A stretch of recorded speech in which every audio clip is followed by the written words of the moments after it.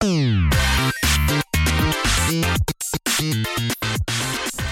to the Dildorks, dorky discourse on sex, dating, and masturbating. My name is Kate Sloan. I'm a sex journalist, a sex blogger, and a simp. Who are you, friend?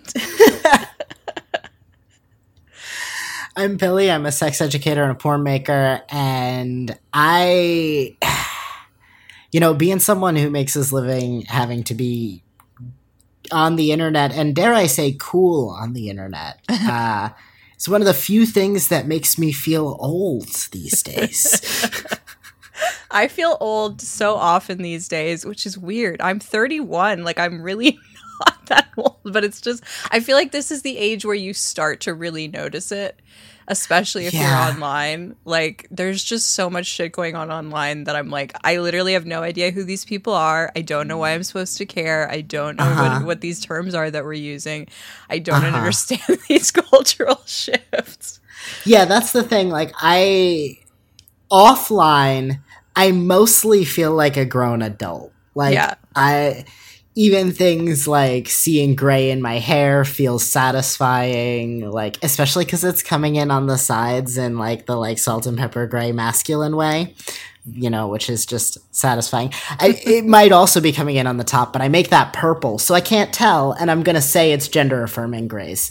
But like, and like, I don't know, other things in reality mostly feel like aging in a satisfying way. Like, I once told my therapist I don't feel like I'm growing up anymore so much as aging now, and they were like, "Oh, that's sad." I was like, "No, I mean, I've finished character creation. Like, I'm just living now, and aging is part of that. But I'm doing that. Like, I've grown into the person I think I want to be. Is more what I was getting at with that. Yeah.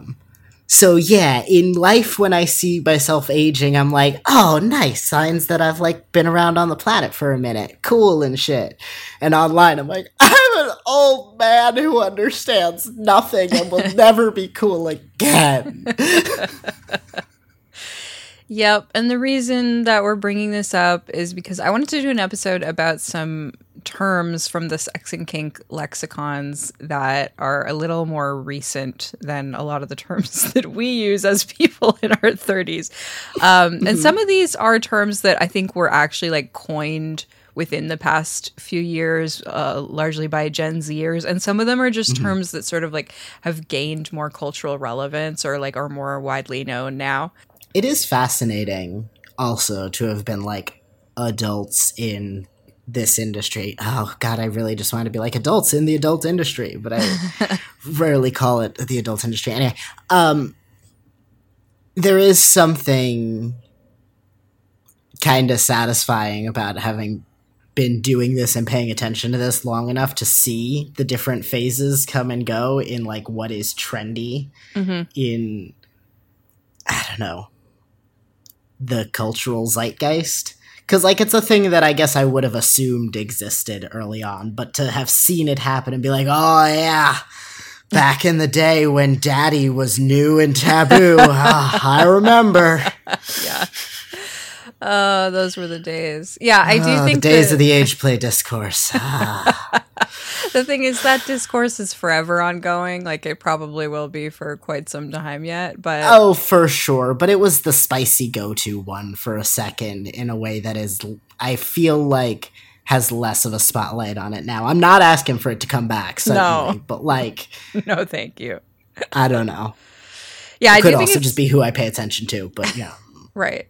I think that a lot of kink stuff is way more normalized now than it was, and that one key way we can see this is that there's so many more terms for niche kinks and niche things to be into. And so many more people know them in the post 50 Shades era, frankly. Yep. Yeah, so I wanted to start with one that was raised during the interview I did with Lane Quetteris recently, the Femdom, which was gooning. And I remember first encountering this term when I was doing social media for an adult industry social media firm. And I was writing tweets for a clip site as part of that job. And there were so many clips that people were making that were involving gooning. I was like, what the hell is this? I have no idea what this is. I've never seen this. And I think I get, like, we've talked about it a few times on this show now, I'm pretty sure. And I think I've defined it differently every time I've tried to define it because my understanding of it is still evolving. I think I get it now. Do you want to try to offer a definition of gooning? Sure. So my understanding, I also discovered it semi-recently through scrolling porn things and, like, seeing my coworkers advertising stuff, often femdoms. And I see it... All right. Baseline definition we can accept is, like, excessive masturbation, edging, long in duration masturbation, right? Mm-hmm. And I would say that, like, it specifically refers to a kind of mindless state achieved through that. I have seen videos sold that way with, like, kind of a hypno flavor to them. I've also seen stuff that's, like, very poppers focused and very drug focused with, like, a gooning thing, and, like, other stuff that is just, I would say, probably hypno adjacent, but may not have that label on it, mm-hmm. but that is just focused on the excess of porn and the excess of porn available, right? Like jerking off in front of a desk with, like, 2 or 3 or 6 monitors playing different scenes at once, or, like, one screen that has several scenes playing on it, and things that, like, loop and are designed to loop forever, right? So you can kind of fall into this mindless, brainless kind of thing. I saw a tweet this a couple days ago after you mentioned we were doing this episode and used gooning as an example, of someone being like, all right, I give up. What the fuck is gooning? And I was like, ooh, I'm going to check the replies and call it research for the show. Or cheating, depending on how I felt about myself that day, but that's fine. But one person had a Urban Dictionary screenshot that they replied with that had a definition roughly of to the gist of what I was getting at. But what I found interesting is, like, the last sentence in there said something about how it really came about, like, in line with the surplus of internet porn that is available. Mm-hmm. Which makes a lot of sense to me and made kind of something else click into place for me about that kink that I found really fascinating. Mm-hmm. Yeah, I think that it definitely has a strong connection to porn. I do think mm-hmm. that it can be separated from porn to some extent, because I have seen some people define it more so as, like, the state of mind when you've been masturbating or edging for so long that it's almost like being intoxicated. Like, you're just sort mm-hmm. of, like, hazy brained and in this mm-hmm. sort of aroused stupor. And you know, some people fetishize some additional aspects of that related to, like, maybe you're easily manipulated when you're in that state. Mm-hmm. Maybe it is sort of hypnotic. Now, how much do you think edging is a core component of it? Because is it that you're never coming, or, like, can you goon by coming over and over and over? Do we know? I think it probably depends on, like, how multi-orgasmic you are and, like, how much coming changes your brain state. Because in my experience, a lot of people who are into this are into it for the brain state primarily, which is sort of like that hypnotic, focused and simping. The duration. Right. And there are people who, as we talked about, like, and this is definitely true for me, where, like, when you come, there's, like, a neurochemical rush that, like, really does change your state. But then there are other people who find that they can just, like, keep going and it doesn't really change things that much for them mentally. So I guess it just kind of depends. Right. And I would imagine you prioritize duration over the orgasm. So if the orgasm means the end, then we're probably not shooting for that. But, like, if it doesn't have to, then yeah, that makes sense to me. Yeah, and I think it's very deeply linked with submission as well. And I think that when you have someone in that state where they're like forever about to orgasm or like it's on the horizon, like it's very easy to like manipulate someone in that state, at least in theory.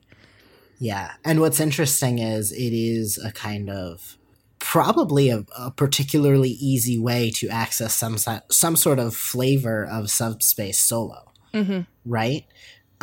Because it can be a process of, choosing exactly the right porn clips and setting up exactly the right loop and building exactly the right setup for yourself as you're like, building this scene for yourself and then leaning into it and experiencing it, right? Yeah. And getting to be that particular kind of spacey, which like I'm sure is not identical to the spacey I get with pain, but that's also not identical to the spacey I get with rope or like certain kinds of role play or whatever, right? Like, so like, yeah, I don't know. There's something interesting to that, especially in the way we've seen it come up over the past couple of years, that like, it's a very easy way to be in that solo, mindless, spacey kind of space. Yeah, I think something that is in common with a lot of these terms that we're going to be talking about is like it's a new term for something that like we've known about. Like human psychology doesn't change that much over time, at least not on a deeper level. And so yeah, there are phenomena and feelings that come up again and again, and we put new terms on them. And I think that's kind of cool, especially when it results in these feelings getting popularized and more people knowing that they exist. Yeah. And I do think there is something to be said for like the way we're now layering different aspects of things that have always existed together, right? Because Gooning, like you said, yeah, it can be in person or it can be like analog, I suppose, but it feels very internet age in the ways that like, yes, people have been edging forever, right? Edging and denial have existed forever. Altered states and control and those things have existed forever. But in the ways that like we're layering it, in the ways that we're talking about it, in the ways that like the specific kinds of parts of the mindlessness that it eroticizes, like feels adjacent to bimbo himbo stuff, frankly. Yep. And like smooth brain things just over in vanilla world stuff. Just that whole trend on the internet. Or like linguistic trend, whatever we want to call it. Like, yeah, I don't know. It both feels very timeless and very timely, if that makes sense. Yep. Yeah, I think it reminds me a lot of sort of the dopamine haze that you can get into from a lot of different things online, whether it be scrolling Twitter forever or watching 8 episodes in a row of Too Hot to Handle or something like that. Right. And like, I don't know about the rest of y'all, but being locked in my house perpetually, with a specific disorder that makes it hard to regulate dopamine-based things, made it pretty hard to regulate those impulses and things. And I totally get eroticizing falling into a little dopamine haze, Yep, completely. I want to talk about a term that I already mentioned, simping. This is actually probably, of all the words on this list, this might be the one that I personally like have started using the most since I learned what it was. Like, it's something that just has ended up being such a useful term for me. A simp is, some people say it's short from sympathy, and some people say it's been shortened from simpleton. I think etymologically there's some debate to be had there, but a simp is somebody who is like devoted to, like, usually it refers to like a celebrity or like a public figure, even like a porn star or something like that. Somebody who like is devoted to this person and is sort of, I mean, a few years ago we might have called this person a white knight. I think that's sort of a related idea, like someone who's sort of like protecting and advocating for somebody online. But I think simping has a specific connotation as well that's like romantic and or sexual interest for this person. where it's in the neighborhood of being a sub for someone, but I think more than submitting to them and doing what they want, I think it's more about demonstrating desire for them and demonstrating devotion for them in a way that's maybe more one-sided, and more it feels Stan adjacent too, which, speaking of interesting etymology. Right. Yeah, what's the Stan to simp pipeline? I was also thinking that, yeah. But I love this term because... Which, like, Stan should just be, like... It could just be superfan, which just makes sense. But, like, instead it's a weird Eminem reference. To, like, a good but weird song. Yeah, I do kind of wonder now if the Gen Zers know about stanning. Like, do we still say that? I don't know. I think so, but it does feel like the pop culture precursor here. Yeah. Which is, oh God, it is a little interesting if you get into the etymology. Because, yeah, I've understood both standing and simping to be fanboy culture of a human. Right, rather than a piece of media. Yeah. Essentially, right? And standing feels like it has... Like, simping, you're right, has submissive connotations. It has worship kink, kind of, praise kink. Not praise in the daddy good girl kind of way, but praise in worship, you know? Right. And, you know, maybe fin sub, maybe, but, like, it does have that kind of connotation. Whereas standing didn't so much. And, like... cis men in particular who fanboy over people rather than pieces of media have a history of being pretty violent. And if you don't remember the Eminem song that standing comes from, right, has a history of being pretty violent, as Eminem songs often do. Like, that's interesting. Yeah, that is a good point, because I don't think that there's similar implications with simp. Like, certainly a simp could become, violent or scary, or, you know, someone who is more of a stan may self-identify as a simp. But I do think that the implication is more, like, this is sort of a ineffectual person who's, like, not really doing that much with their feelings other than acts of sort of, like, worship and devotion. Right. And like, stans, I don't think would have ever self-identified as, like, violent or, like, but, like, I do think simps at least like to think of themselves as less likely to lash out aggressively when the person that they're into, like, acts in a way that they don't like. I don't know that that's necessarily true. Yeah. But it does feel a little more baked into what they're trying to get at when they're simping. And I think also, like, calling someone a simp was originally, like, a little derogatory, and they're just like, nope, love it. Yep, you're right. I am stupid for this girl. I am hopelessly devoted to this pretty little e-girl, and I am going to bend over backwards to do literally anything for her. You're right. Thank you. Yes. The definition I like on Urban Dictionary says, a simp is someone who will do nice things for his crush in order to win her affection. Simps can go as far as donating tons of money to a girl or bashing others / themselves. They typically do not get the girl.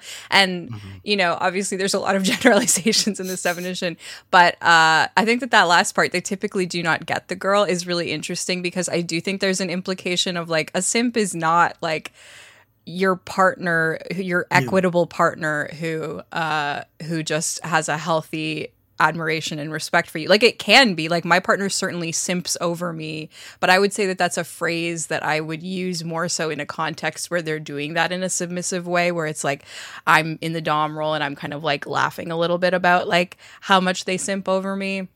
It does not have the connotation of, like, an equitable partner who is just showing regular love and respect for you. Yeah, I think it's got kind of almost parasocial vibes where, like, they care deeply and the other person can't also care deeply, or it's not simping, it's a relationship. Like, that's love. Like, right. You know? Like, so I think there is this degree of, like, different levels of interest, if you will, or attention, or even knowledge. Again, if we're talking like parasocial internet relationships, that sort of thing. I do think simping is also like adjacent to nice guy TM, right? Or can very easily be like the dark side, I guess, of simping is the nice guy TM, whereas the dark side of standing is the song. Yeah, there is an element to it of like, oh, there's such a word cloud coming up for me. There's like beta male, there's like creepy stalker, there's definitely nice guy. Yeah, because I think that this is the type of term that is so softened in terms of its connotation that it would be easy for someone to be like, I couldn't ever do anything bad or be creeping anybody out. I'm just a pathetic, hopeless simp. And it's like, well, actually, like a lot of times people like that do things that are creepy and uncomfortable and maybe a little stalkery. I think that the show You really demonstrates this really well, that this guy thinks he's just like super romantic and in love and devoted and pathetic, and he's literally killing people. Like, that kind of narrative can really sort of blind you about yourself. But that's kind of part of why it's hot in like a kink fantasy sort of scenario. Like the idea that this obsession could be so pure and innocent and sweet, and it could also be so dark. Yeah, if like playing with it in a kink context very much feels like the 2021 internet era version of playing stalker roleplay. Like, that feels like the core thing that I would be playing with, and like the computer age skin on it is like, oh, what if I was like an internet porn what if I was an internet porn girly and you were simping for me. It got too real for a second. It's like, what if oh no. But like, you know, and you're like my simp who like found out my address, and then what happens, right? Like, I think that is definitely fun in the like, both if you want to be play an adult, like, of course I made it the creepy subby version because that's the what happens when devotion gets dangerous, the tagline of too many of my fantasies. Same. And a really cheesy romance novel, apparently. Please God, no one quote me on any of that. Anyway, but just sounds.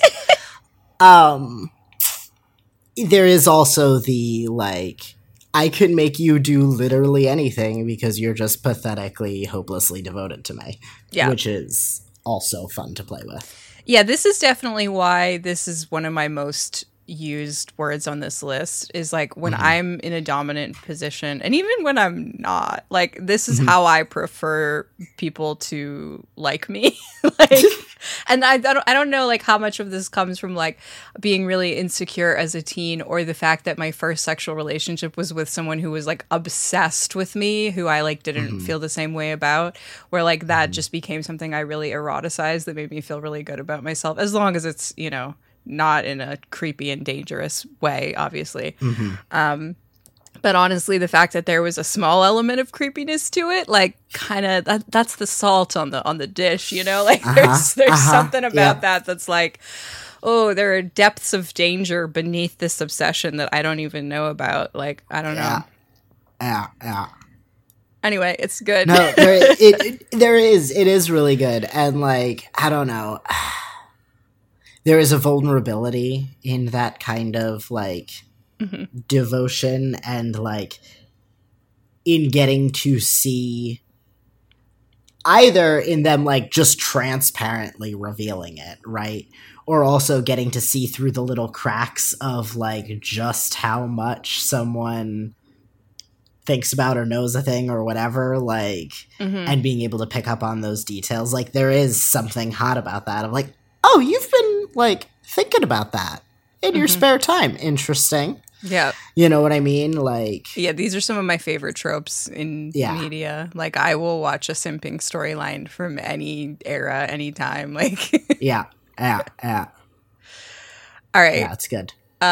We've been recording for over 25 minutes and we've talked about 2 terms. I love this for us. We're doing great. Okay, next is a very interesting one to me, gentle femdom. I feel like I have seen this come up in popularity definitely within the last 5 years, and it reminds me of something I often say when I'm asked in interviews about like how I realized I was kinky, which is that it took me a long time, and I think one of the key reasons is that a lot of the media representations of DS at the time that I was trying to figure this shit out were very punitive and angry, and you deserve a punishment, and you're a bad girl, and I'm going to whip you and give you bruises and marks and whatever, which like some of that shit, yeah, sure, I can totally get into now. But I think I didn't realize when I was younger that gentle dominance existed. And also that DS could be pried apart completely from sadomasochism if you want to do that. I think that that's been an idea that has gained a lot of popularity over the past few years. Like, I've seen a lot more femdom content that's just like, and this relates to another term that we received from a listener, pleasure dom. I've seen a lot more femdom and dommy content from people where they are dominating through pleasure and through nice things and through praise and not being punitive and not giving pain. What do you think about gentle femdom?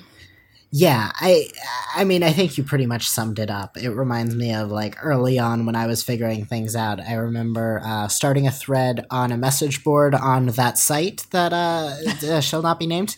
That rhymes with Sweden manatees. That one.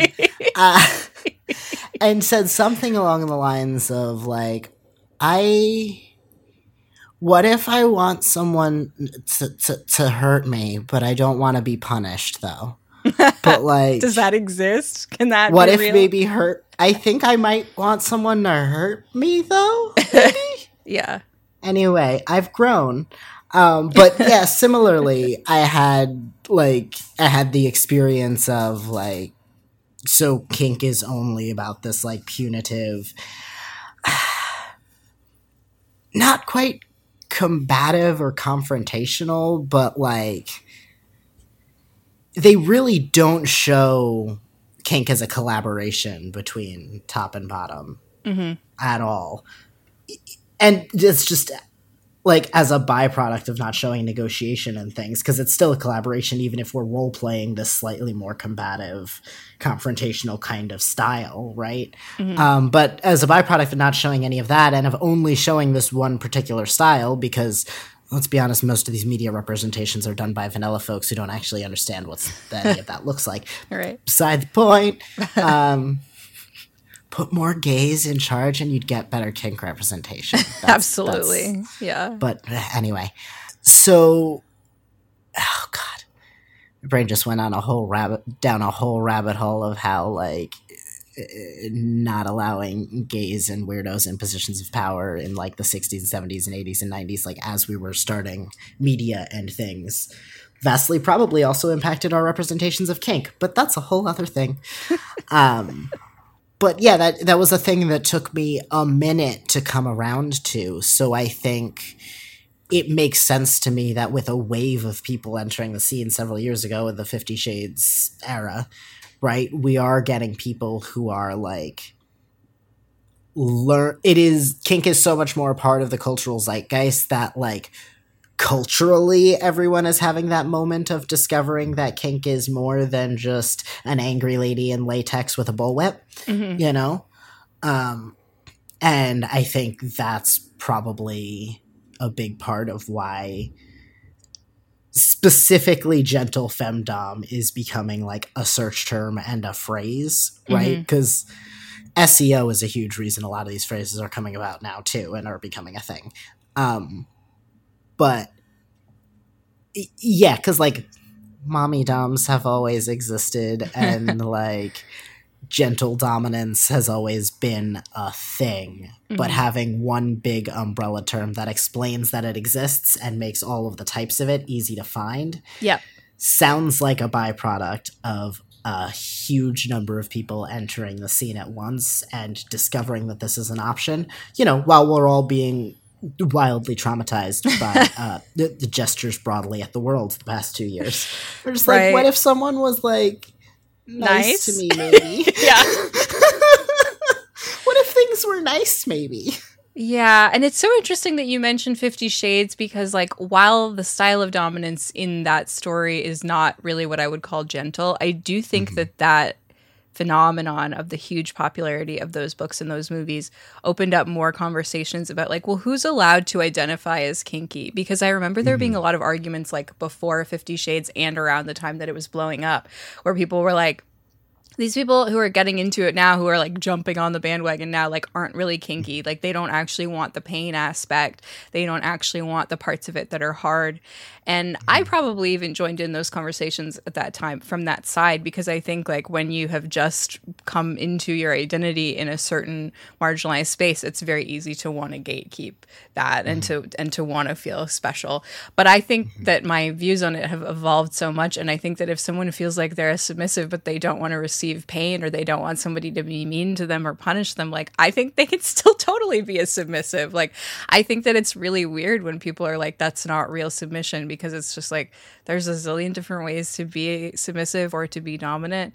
And the core of that kink is the power exchange. It doesn't have to be anything else. And I think that a lot of these terms, as with many sexual orientation label terms and gender label terms, are about peeling apart things that we've always kind of taken for granted have to be linked to each other, that we're learning like, no, they actually really don't. I do think there are also two other interesting things here. One, yes, like I would not describe Christian Grey as like a gentle daddy dominant, right? But the running theme of those books is the romance and is the drive for the emotional intimacy and connection, and more gentle styles of DS certainly bring that kind of intimacy and connection to the forefront, right? And the focus of that. So I do think that does like make a lot of sense as like part of the pipeline and connection.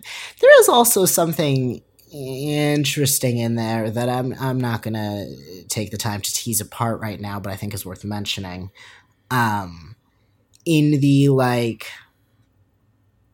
it's cool to be kinky now, right? Vanilla is like said a little like slyly sometimes, and like there's like we're seeing the in defense of being vanilla stuff and everything, right?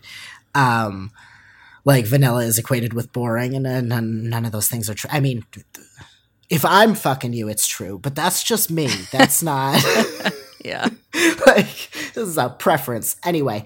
So like there is something interesting in a cultural push towards people being nice to me and it being called a kink. So it's edgy, so I can like it and take it.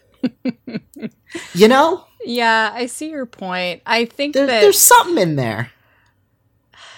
Yeah, it is tricky because, like, definitionally, part of how we define kink is, like, that it's unconventional desires.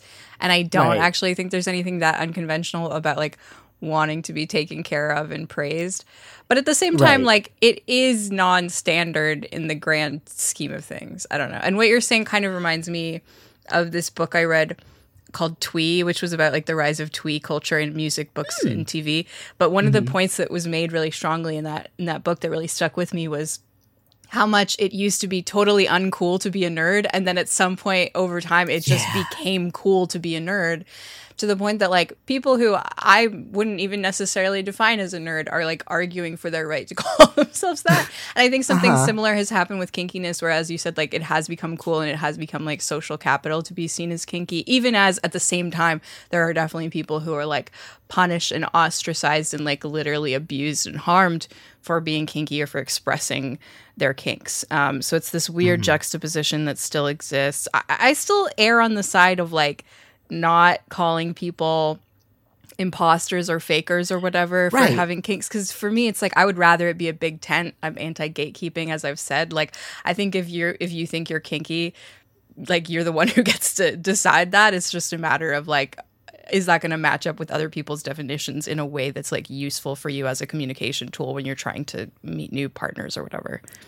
Right, exactly. Like, I'm not gonna tell anyone to say that they're not kinky, and like, I'm all for people using the language and negotiation tools that kinksters have developed to tell partners, I would like you to be nice to me in this particular way and say these nice things to me and whatever. Yeah. And like, I mean, kink exists on a spectrum, right? But like, you know, the TikTokers with the praise kinks have a different experience of kink to me, who wants pretty people to talk about how they're going to murder me. Like, you know, it's just...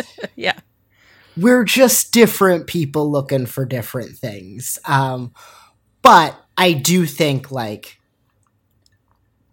as a cultural trend and looking at a society that is very eagerly saying they are kinky and my kink is you're nice to me. And also, like, to be clear, that is edgy for some people, sitting and listening to someone say nice things to them. Like, totally. That is like, not to invalidate how uncomfortable that can be. Yeah. But and also, you know, watching an entire society be like, no, I'm like kinky and weird and like, you know, I like scary things, like people taking care of me and being really nice to me and fucking me really good and being like really dedicated to my pleasure. And that's their dominance. And I'm like, sounds like you want a good partner. But like, ask for it with the language that you have. And like, for some of those people, that is probably part of power. And for some of those people, this is the language that they're going. And I'm not really interested in sorting between them. But when when it is becoming a cultural wave, I think it just kind of speaks to what our society is both needing and struggling to ask for. Yeah. Yep. Well said. I want to talk about something related, which I mentioned, which is the idea of a pleasure dom. And I looked into this today. I was like, I think I know what that means. But I was reading about it. And basically, this is a person who likes to be dominant and toppy, but likes to do so by overwhelming their partner with as much pleasure as possible, and doesn't necessarily involve pain or bondage or other elements of like control or uncomfortable sensations in it, so much as just focusing on the pleasure. And my first reaction was just kind of like, oh, you mean like a top? You just mean like a top, like someone who likes to top and who like that's a key part of their sexuality. Yeah. I do think maybe the term pleasure dom is like a bit more immediately obvious what you mean when you say that. At the same time, though, I think that this term suffers a little bit from the conflation of dom and top, which, you know, language evolves.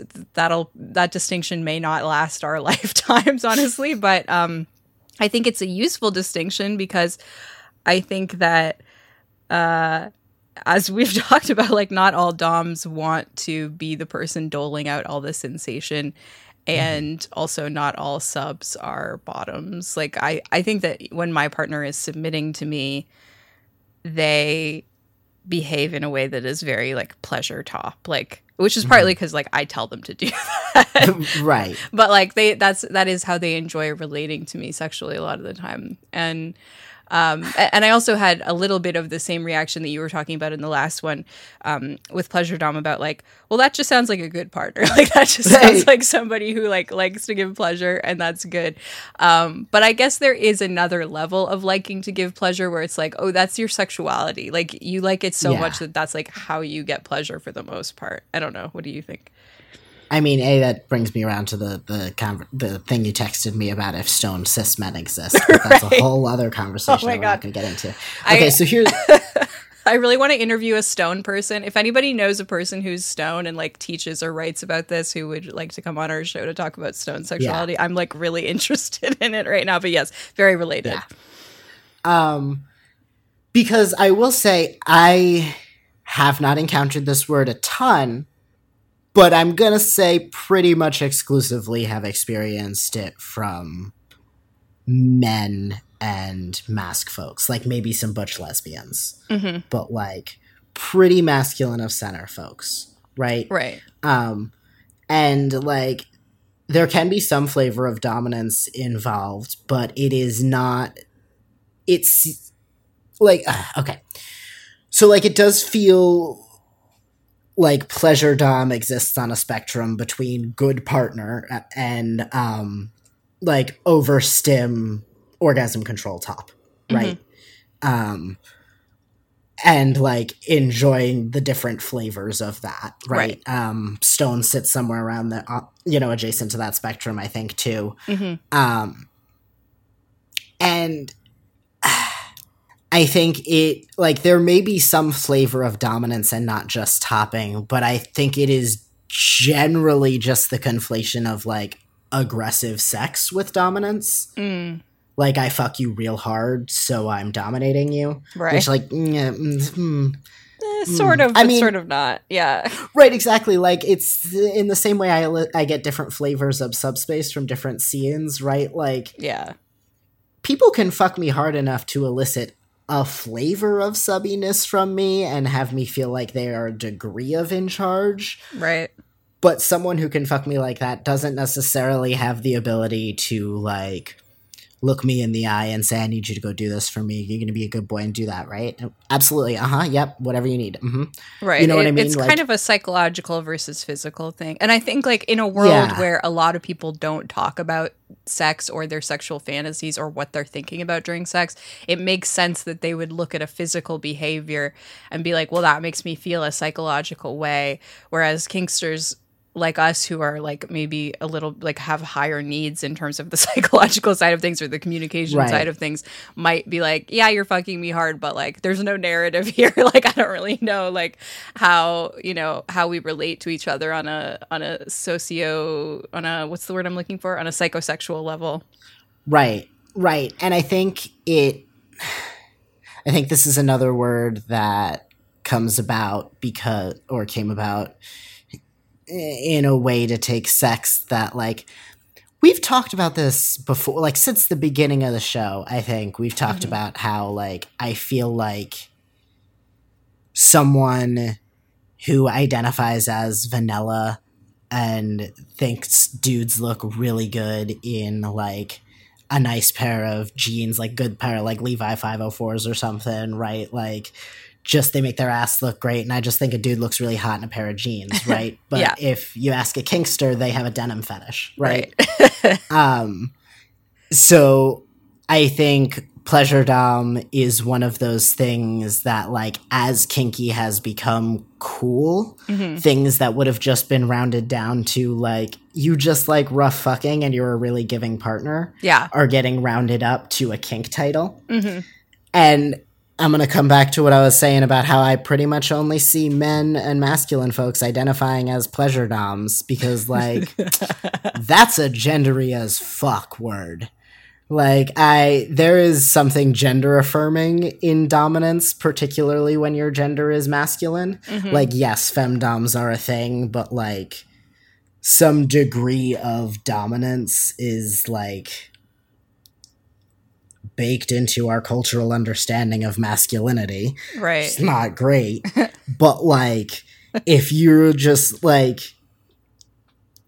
if you're a cis dude who likes fucking and it, like, you know, has always been kind of liked, like, fucking kind of rough and everything, and, like, you fuck a lot of, like, you know, all these pretty girls or whatever. I'm trying to sound like a straight dude. I don't even know. All these pretty girls and things. But, like, boobs. But no, if you're that stereotypical dude or whatever who's picking up all the girls at the bar and everything, and you now have a succinct term to be like, yeah, no, I'm the kind of guy who, like, is gonna, like, fuck you really long and hard and, like, make you come a bunch of times, and I'm gonna really enjoy that process so you don't have to feel guilty about being the focus of attention, and I'm kinky and dominant. Like, that, yeah, that's what, it you know? Yeah, I mean, it makes sense to me. I think and I don't. this is not to say that like women and feminine people don't like, this is my experience of it, but I'm just like, I don't know, you gave yourself a cool job title for the stuff that you were doing already. You just picked a cool name for it, and you can have it. It's fine. But it doesn't feel like the most unique sexual desire in the world. No, but I think that the gendered aspect of it is really interesting, because if you look at the orgasm gap statistics, if you look at sort of the history of sexuality, like, and I know people, I can already hear the comments and emails that people are typing in response to this that are angry, but like culturally, it is much more, I think, understood still today, and definitely in the past, that women's role was to give men pleasure during sex, whereas it was not as understood that the inverse should be true. I think it's only within the past like maybe 20 years that has become much more of an expectation, to where like if I talk shit about a guy who didn't go down on me, a lot more people are like, yeah, that fucking sucks and he should have done that. Whereas if I was doing that 20 years ago, I don't think that there would have been that much of a reaction to that. And so I think that certainly not. You're 32. Well, you know, if I was 32 back then, I was fucking Carrie Bradshaw, like. No, I just. We're not even going to touch that. Don't even go there. Yeah, keep it moving. Yeah, keep it moving. But you know what I mean? Where like, I think that for a woman... No, because you are being brilliant. So keep saying what you're saying. Thank you. You're very right. For a woman to say that she's a pleasure dom, I think just doesn't land the same, because we're like, well, yeah, I mean, blowjobs, yeah, of course there's blowjobs. Like, or of course the male partner in this cishet interaction is going to get off, because that's how sex ends, right? Like that's just a core part of sex. And I think that it just like doesn't really land the same way because of all those factors. Right. Like the when you look at femdoms, like there's like edging and milking and stuff like that, if we're talking about like getting dudes off over and over in the same way that this kind of implication with pleasure dom is. But like those are specific ways and like motivations and flavors and styles of getting someone off. And the implication is always they're going to get off unless the kink is that they don't. Whereas I think that there's not the same like expectation when the genders are flipped necessarily. Right. And also like, I do think there is either that implication or sexuality is pretty much removed from feminine dominance. Like, I think our cultural understanding, like, frankly, the people that are using terms like pleasure dom, probably don't have the, like, deepest and most nuanced understanding of what feminine dominance can look like either. And, like, I don't know, the more punitive pictures of kink that we were talking about earlier, I rarely see images of the dude like getting off unless he's getting himself off in like a pathetic, worthless little way. Like the denial of the orgasm is like, like I'm trying to imagine in this like straight heteronormative cultural understanding of kink, style of dominance, like a pleasure dominance that a straight woman could like inhabit that would look the way that I've always heard pleasure dominance from men sounding. Because I think you're right. It feels like it feels like a word that has a little bit come out of the sales pitch of like, no, I'm actually going to be focused on getting you off, and I'm going to enjoy it so you can enjoy that process too. It's not a thing that I'm doing for you. It's not a chore. It's not like those two words are saying like, I'm going to make you feel good. And that process, I'm going to be invested in your pleasure. That process alone is going to make me feel good. It's going to make me feel in charge. You're doing what I want by having a good time. And that can take literally as long as you want, because the process of doing that is what I am here for. Yes. Like, that feels like a sales pitch born out of the orgasm straight gap. men fucking straight women and the orgasm gap. Yeah, exactly. Like, a lot of people have grabbed it for a lot of different reasons, I'm sure. Again, on the individual level, this can play out in a million ways, but on the cultural level, yeah, that all seems connected. Yep. And again, it feels like broad swaths of people being like, I'm gonna call my desires a kink, so I can talk about them in a succinct way, love kink for that, but B, in a way that makes me seem cool and edgy and a little bit special and a little bit weird, because that's fun these days. Yeah. But we all want to feel that way. Yeah. I also think that maybe 5 years ago, I would have used the term service top for the same thing. But I think a key problem with service top, and one that maybe makes pleasure dom the more apt and useful term for this, is, first of all, service top, in my mind, kind of refers to like whatever the bottom wants is what you want to give them. Whether that's pleasure or whether that's pain or something else.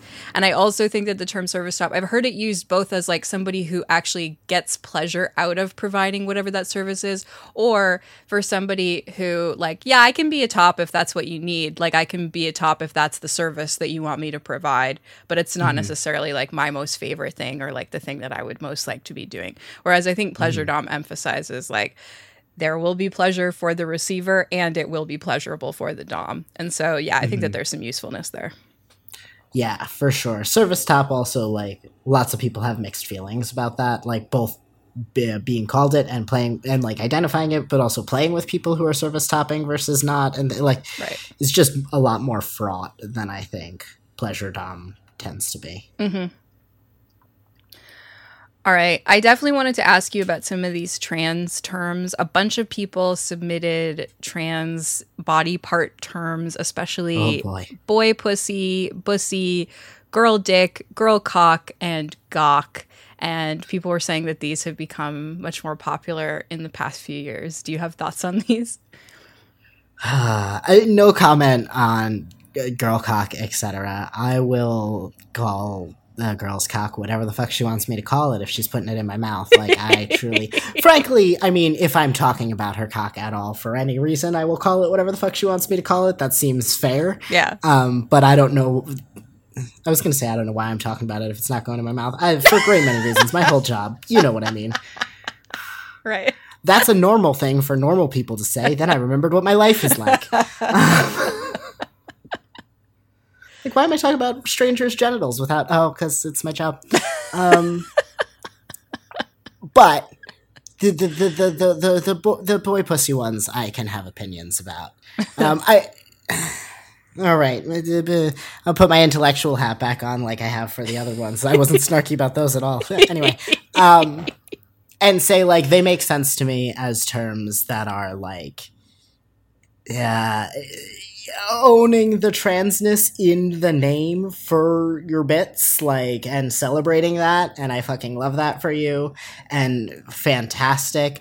I don't like them. I won't use them. I don't love the word pussy. It's just not a word that, like, I know a lot of people don't like it for a lot of reasons. I'm sticking my tongue out. You can't hear it. I just don't like the shape. It's just bleh.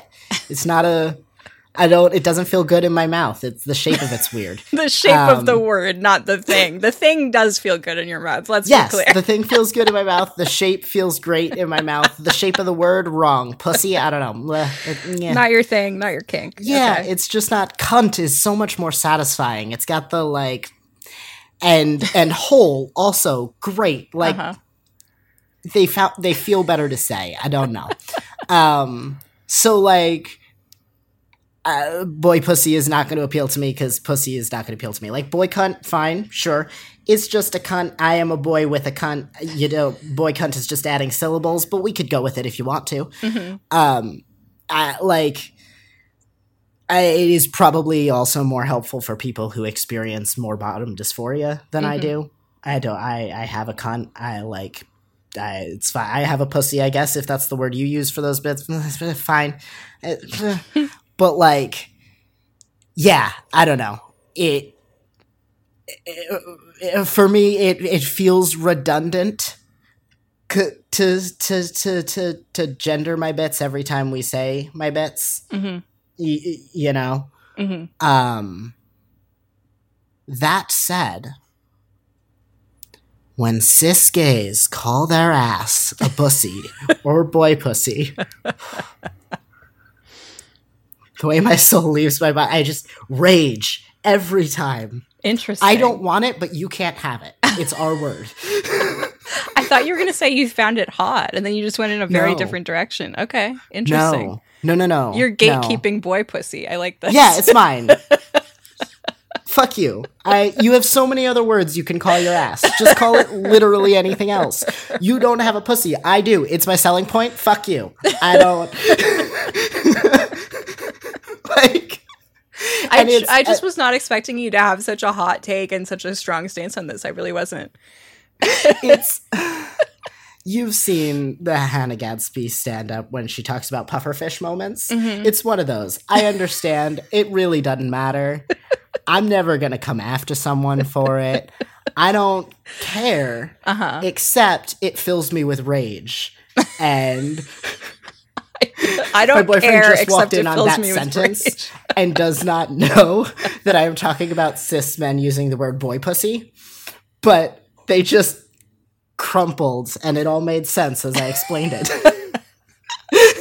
Because it's just, they're not allowed. I don't want it. They can't have it. That's all I'm saying. I love how so much of this episode was us being like, Big Tent, no gatekeeping. And you're like, do not call your ass a pussy. No, I'm sorry. It's just, do you really need it that? Do you need it that bad? Trans girls? Absolutely. Call your ass whatever the fuck you want. Non-binary folks, even you. Great, fine. Cis men? No. Pussy is ours. Fuck you. This is my one gatekeeping moment. The second one was the time my mom told me that gays couldn't have rainbows because she wants to wear rainbows sometimes and not have people think she's gay. And I was like, sorry, it's ours. Ship has sailed on that one, love. It's almost like you could just be a queer and trans ally and it would all be fine. But I don't know. What do I know about it? Right? No. She was wearing something very gay, and I was like, people are gonna think you're gay, and she's like, why? I was like, because you're flagging gay is the thing. I don't know what to tell you. You look like a dyke. Sorry. Anyway, I have to tell you, I saw a Reddit thread the other day from a woman. I think this is a straight woman fucking her boyfriend, and her boyfriend was, or rather her boyfriend was fucking her, if we want to use straight people parlance. And good, because I was assuming pegging. No.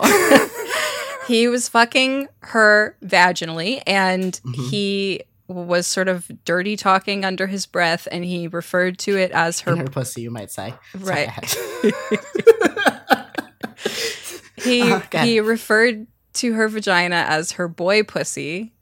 Oh. And she was kind of like, wait, what? What the fuck?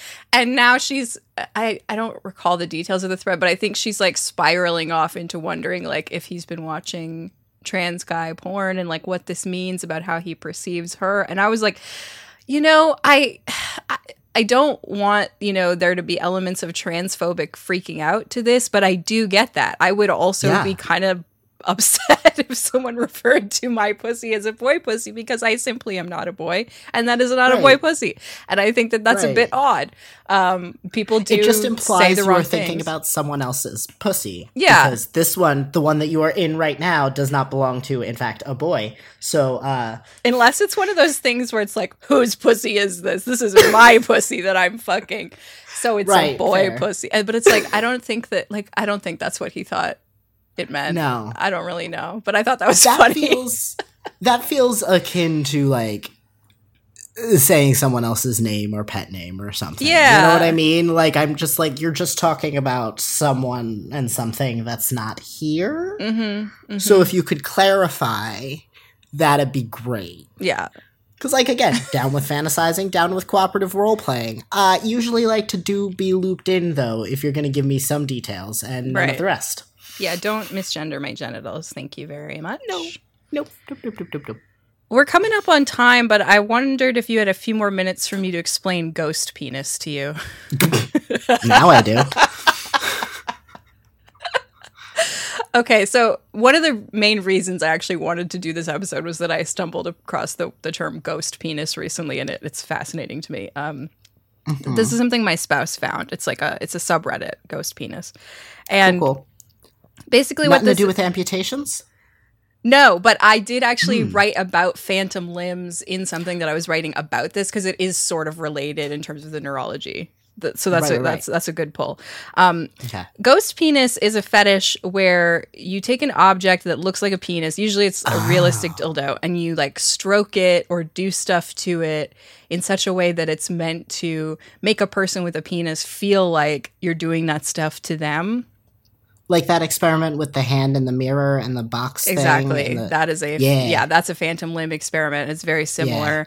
And the kind of thing that I've seen it mostly used for is in like chastity contexts. There's this chastity creator, I think her name is Chastity April or something like that. And she has this like really odd and interesting setup for her sub, where it's a chastity cage that is so small that it basically like flattens his dick out completely. And it has threads and screws so that she can screw on a realistic dildo over where his dick would be that looks a lot like his dick. Like it's the exact same like color and everything. So when he looks down at it, it looks like she's doing stuff to his dick. He can even like fuck her with it. And she's done all these clips where like, especially since he's been in chastity, so he's really sensitive, he can come from this. Yeah. And this is really, really interesting to me from like a neurological perspective, because I'm just so curious about what's going on in the brain. But it also makes me think about like all the different other ways you could use this. Like the first example that came to mind immediately when my spouse was explaining this to me was if you were out at dinner and you took a fork and you just started jacking off the fork. Like, could you make someone feel that? I think it would be much easier with something like hypnosis, or if they were in chastity or had been denied, so that their sensitivity and orgasm threshold were different than they would normally be. But this is such a cool concept to me. It also reminds me of this story from a mutual friend of ours who, like, his partner in high school was like low-key abusive and like wouldn't quote unquote allow him to jerk off for like puritanical control reasons. And so one time he was like in bed by himself and he took two of his fingers and jerked those off and managed to come that way, which I always found to be a very hot story. And he was doing ghost penis play is what I've learned now. And I feel my life has been enriched by knowing this term. Yeah. No, that's neat and fascinating. And like, again, a term for a thing that has like existed for a minute, but that immediately evoked what you were talking about. Because like, as soon as you mentioned it, I was like, oh yeah, like ghost limbs. Because I occasionally have ghost tits, except like I was grappling with ghost tits or ghost nipples because like the nipples are back, but where the nipples were has sensation, which is just gestures broadly in the front of my chest. But like not often, but occasionally they itch, like somewhere around here. It's not, can't do nothing about it. Interesting. Just the air in front of me itches. Huh. Because there was one of the many studies that's been done on phantom limbs. I think it was someone who lost his arm in the war or something like that.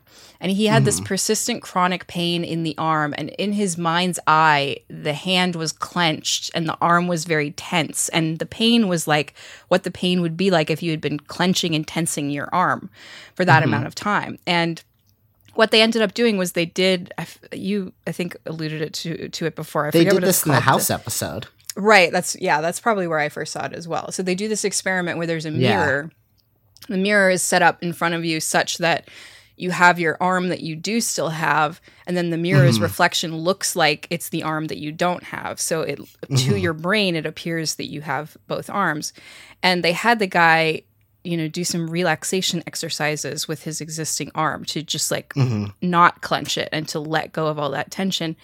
And his brain was able to release the idea of the missing arm having tension so that the pain was actually resolved. And I find this research super fascinating because it just points to the connection between the mind and the body. And it's the kind of thing that like a few decades ago, I think science would have largely like discounted this as like, well, that's bullshit. Like it's all just in your head, whatever. And now we know like, yeah, shit can be in your head and still be very real and like still need medical intervention and special tools and treatments to change it. Yeah, they do it every once in a while. I see like a viral video go around too where you can do it with a person who has two arms, and similarly you put like one in a box and the other one outside or whatever. And you can do an optical illusion where it'll like look like a thing happens to the limb, and you'll still kind of experience it because you see it and you have a sensation on one limb and not the other and things. So like, yeah, I've seen it. I've seen versions of an experiment also done similarly to like just kind of play with how much what we see or what our brain thinks we see is going to impact what we feel and experience, you know? Yep, absolutely. And I think that this is super interesting to think about in relation to strap-ons, especially. Like, you know, queer people since the dawn of the age of strap-ons have been talking about like different ways to feel the pleasure of fucking someone, even if it's not literally happening to a part of your body. And I think that all of the neurology of that kind of thing is very connected to the neurology of phantom limbs. I really wish that that there was more research done on this, because it's just really fascinating to me. Yeah, absolutely. All right. Well, there were more things on the list. I don't know. Maybe we'll do a two-parter if we feel like it. Yeah, but we'll see. Yeah. This was fun. If you have more suggestions for like Gen Z-ish or newer sex and kink slang, please feel free to submit them. You can DM me on Twitter at girly_juice, or you can send us an email, thedildorks@gmail.com. I've been Kate Sloan.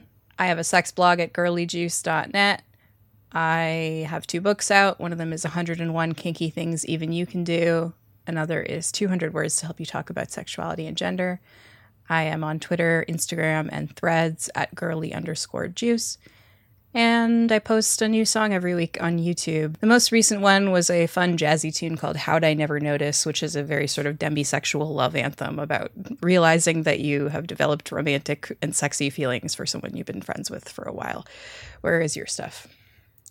I'm Billy. You can find all my porn and information about my workshops at billylore.com. I'm also on Twitter and Instagram at billylore and billylore_ respectively.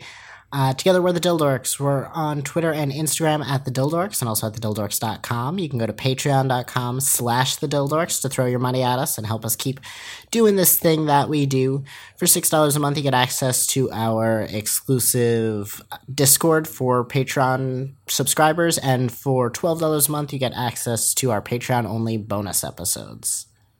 Thank you so much to our top tier Patreon supporters who we love so much: MB, Stabitha Christie, Nat, Amy, and Amelia.